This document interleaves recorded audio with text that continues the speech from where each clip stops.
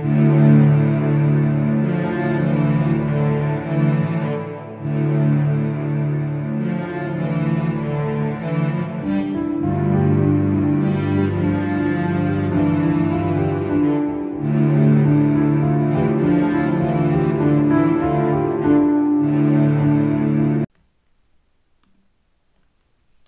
Affair of the Poisons, Episode 1, the Marquise de Brinvilliers.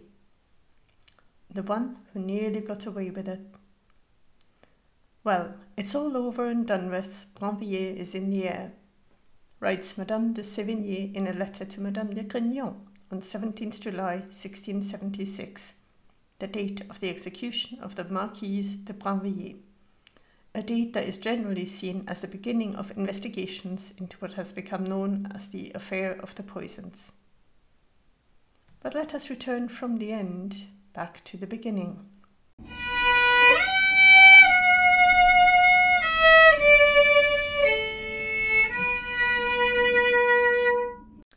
Marie-Madeleine d'Aubray was born on 22nd July 1630 into a wealthy family. She was the eldest of 5 siblings. Her father, Antoine de Dreux d'Aubray, was a man of great importance. Some of his positions include Councillor of State and Civil Lieutenant at the Châtelet in Paris. He had close connections to the judiciary and was in charge of the police in the capital at the time of the infamous Fronde uprising against King Louis XIV. Highly intelligent, Marie-Madeleine would have received an excellent education, which is evident in her extensive general knowledge, her quick thinking, and, as was noted, in the accuracy of spelling and syntax in her letters. However, it is rumoured that, as a child, she was sexually abused and also had intimate relations with her brothers. This might have played a role later in her life in wishing them dead, although some chroniclers described her as the seductress, the instigator. Perhaps as an adult, but as a child, I would have had my doubts. I'll leave it to you to decide what you make of the accusations. Of course, Marie-Madeleine was expected to marry well. She brought a considerable dowry at 200,000 livres with her, so in 1651, aged 21, she was married off to Antoine Gobelin, a baron and knight in the Order of the Knights Hospitaller, campmaster with a regiment d'Auvergne, and Marquis de Brinvilliers. It was an arranged marriage, as was the norm. 3 legitimate children sprung from their union, although in the end she had 7 children in total. The other 4 were illegitimate. Antoine was said to have been a gambler, and soon their finances dwindled. As Marie-Madeleine loved spending money too, she was in a quandary. When her husband introduced her to Gaudin de Sainte-Croix, a fellow officer, little did he know the events that were going to unfold. When Antoine the husband had to flee the country, pursued by creditors, Sainte-Croix was happy to fill the void in the marital bed. But before we hear more about the infamous Marquise, let's take a look at Sainte-Croix, a key player in her killing game.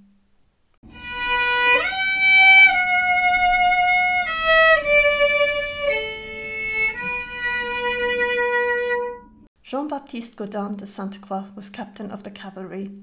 He was said to have been handsome, flamboyant even, and had a keen interest in alchemy. He and the Marquise must have been a good-looking couple. It's not surprising that, in her husband's absence, their affair took off for all of Paris to see. Together they attended theatre plays and musical soirees. It was scandalous. But in the end, it was her father, not her husband, who tried to put a stop to her actions he deemed embarrassing to his family's reputation. In 1663, he obtained a so-called lettre de cachet, a royal warrant, literally a sealed letter, and had Sainte-Croix arrested and thrown in jail on grounds of the man's unbecoming public behaviour with his daughter. Ironically, this move proved to be fatal for Antoine de Dreux d'Aubray, father of the Marquise de Brinvilliers, because during his incarcerations, Sainte-Croix met an Italian alchemist called Exili, who shared much of his knowledge with the keen cavalier. This included the effects of poisons and chemicals on the human body. Exili had travelled to France from the Swedish court, and his reputation as a poisoner had preceded him, so the king had him locked up just in case. This twist of fate provided Sainte-Croix with new ideas. Following his release a mere 6 weeks later, Sainte-Croix revealed his newfound knowledge to the Marquise, and a sinister plan began to take shape. By that time, Marie-Madeleine was in desperate need of money. Her husband's debtors knocked on her door, and she still loved spending beyond her means. Hating her father for his actions against her lover, she began to plot his demise with the help of Sainte-Croix and his newfound knowledge. Through an associate of his called Christophe Glaser, a master chemist, she obtained chemical substances which, in combination, were deadly. To test the effect of the poison, the Lieutenant General who investigated her case, Larigny, later noted that she had tried the concoction on several unsuspecting patients at the Hôtel Dieu, a Paris hospital, in her guise as a lady of good standing visiting the poor. There is some speculation about whether this is in fact true, or whether he exaggerated to fit his narrative. But it could easily have happened, as no one would have suspected foul play on men and women who were already seriously ill. Next, she placed a servant in her father's household who began the slow process of poisoning him. The Marquise herself was at his house in the final stages of his life, ostensibly to care for him, but secretly administering the lethal doses herself. She was with her father when he died, the epitome of the mourning daughter. An autopsy found no foul play, and his death was attributed to natural causes. Marie-Madeleine had succeeded, and she enjoyed her share of the inheritance. But it wasn't enough for her, as she soon needed more money.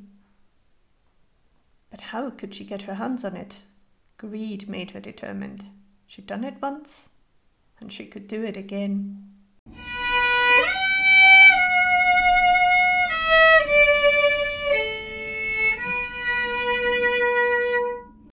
As her pesky brothers were still alive and well, living too comfortably for her liking, a new plan was hatched.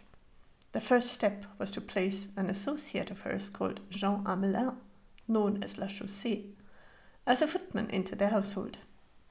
As she was estranged from them, her presence would have raised suspicion. But as it turned out, the younger brother was soon impressed with La Chaussée and his good service. The irony. As the poisoning progressed, the elder of the brothers, also named Antoine, it was a popular name in those days, suspected poison when his food began to taste metallic, but for some reason he did not investigate the cause. So he eventually died in June 1670. 3 months later, Marie-Madeleine's second brother also passed away, and although their autopsies revealed discoloring of their intestines and poisoning was suspected, nothing further would come of it. There was no proof of wrongdoing. It seemed the scheming Marquise de Brinvilliers had got away with murder. Next, she was planning to poison her husband, but she didn't go through with it.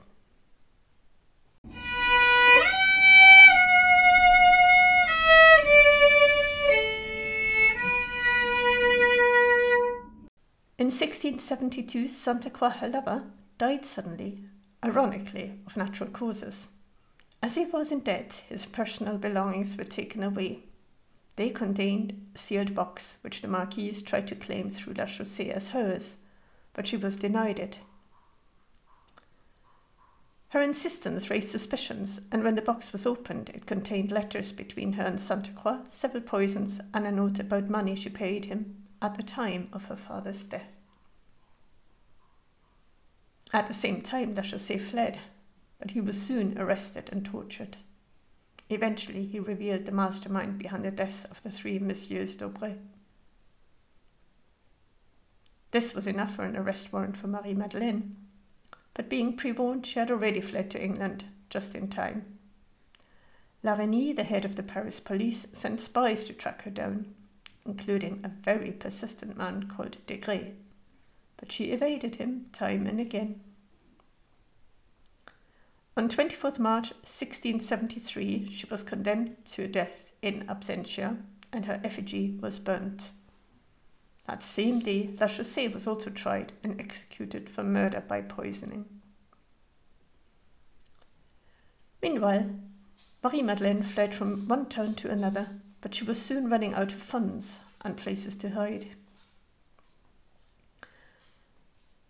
But it was only 3 tumultuous years later, on 26 March 1676, that the Marquise was successfully arrested in a convent near Liège by Desgrais, who brought her to Paris, where she was imprisoned in the conciergerie for questioning.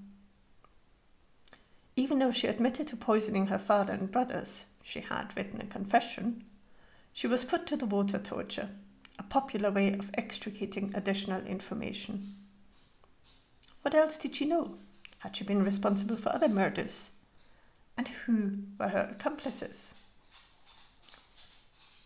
Anyway, what was the water torture? The Marquise would lie backwards over a rack, all four stretched out, with her head at a lower level than her body. Then several pints of water were poured through a funnel into her mouth, causing excruciating pain in her innards. She was a slim, delicate woman, and we can only imagine the effect it had on her body. According to Madame de Sévigné, the ardent letter writer, Marie-Madeleine was said to have claimed on spotting 3 pails of water beside the rack. "That must surely be to drown me, for given my size they can't possibly suppose I can drink all that." They did nearly drown her, but she would not reveal any more. Her trial was held on 16th July 1676, and the pronunciation of the verdict was read the following day. Marie-Madeleine d'Aubray, Marquise de Brinvilliers, would die. The poisoner was to be punished. But whilst on the run, she had turned to religion. She was often seen at prayer, which she continued during her brief incarceration. Soon rumours spread across Paris of her redemption, and people began to see her less as a murderer, but more as a saint, a figure much maligned by the authorities. This sense may be linked to a sense of anti-authority so prevalent in Paris throughout history. Finally, on 17th July 1676, large crowds gathered on Place de Grève for her execution. Barefoot, wearing the white shift of those condemned to death, she is taken from the conciergerie to Place de Grève via Notre Dame. In front of the cathedral, she publicly renounced her actions and asked God and the king for forgiveness. The crowds stilled. As a tumbril eventually arrived on Place de Grève, she received a mixed response. Some people had changed their minds about her guilt and elevated her to the lofty heights of a saint. Marie-Madeleine was executed by sword, as she was gentle-born. Then her remains were tossed on a pyre lit in a corner of Place de Grève, and the ashes scattered into the wind over the Seine to avoid her turning into a martyr. I have visualized her final moments in my novel The Shadows of Versailles, which begins with the execution of the Marquise de Brinvilliers in her own point of view. Torture could not make her reveal her secrets, but secrets she must have had. The Marquise smirked. Oh, but she knew of ladies of her own standing, and even higher in royal circles, seeking potions and cures from well-known midwives and alchemists. She'd seen them enter certain establishments in search of a solution, to snatch or keep a highborn lover, to rid themselves of the competition or, as in her case, inconvenient family members, or to advance into the higher echelons of King Louis XIV's magnificent court at the newly built Palace of Versailles. Oh, the scandal if I'd revealed everything. It could be true, could it not? The Marquise may have taken many secrets to her grave. After her execution, the case was closed, but still there was little actual knowledge about how well the underworld of fortune-tellers, midwives, alchemists and poisoners was intertwined with each other and with the upper classes, including certain persons at the lavish court at Versailles. Up until then, it had been deemed to be something that happened in ordinary circles, but the case of the Marquise de Brinvilliers showed that it could really be anyone. Suspicions increased and soon other arrests followed, but those are for another time.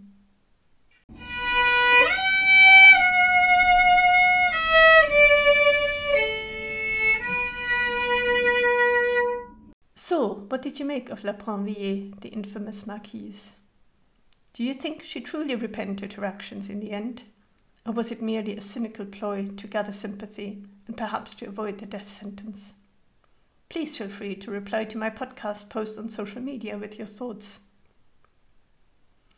As a note of reference, I quoted excerpts from the letters by Madame de Sévigné, a lady who was in frequent written contact with her daughter, Madame de Grignan. Her letters, full of rumours, gossip, and a good few facts about life in Paris and at Versailles, are a treasure trove if you wish to discover more about the court, the women, and the wars of King Louis XIV. My quote from The Shadows of Versailles is subject to copyright. Finally, next week we'll be looking at a woman who was arrested quite early on, who appealed to Louvois, the Secretary of State for War, claiming she had important knowledge to share. In fact, she remained locked up for several years. But were her revelations credible? Or did she just make them up to avoid her ultimate fate, certain death? Find out next Friday. I'm looking forward to welcoming you back, then, to a new episode from The Affairs of the Poisons. Thank you for listening, and take care.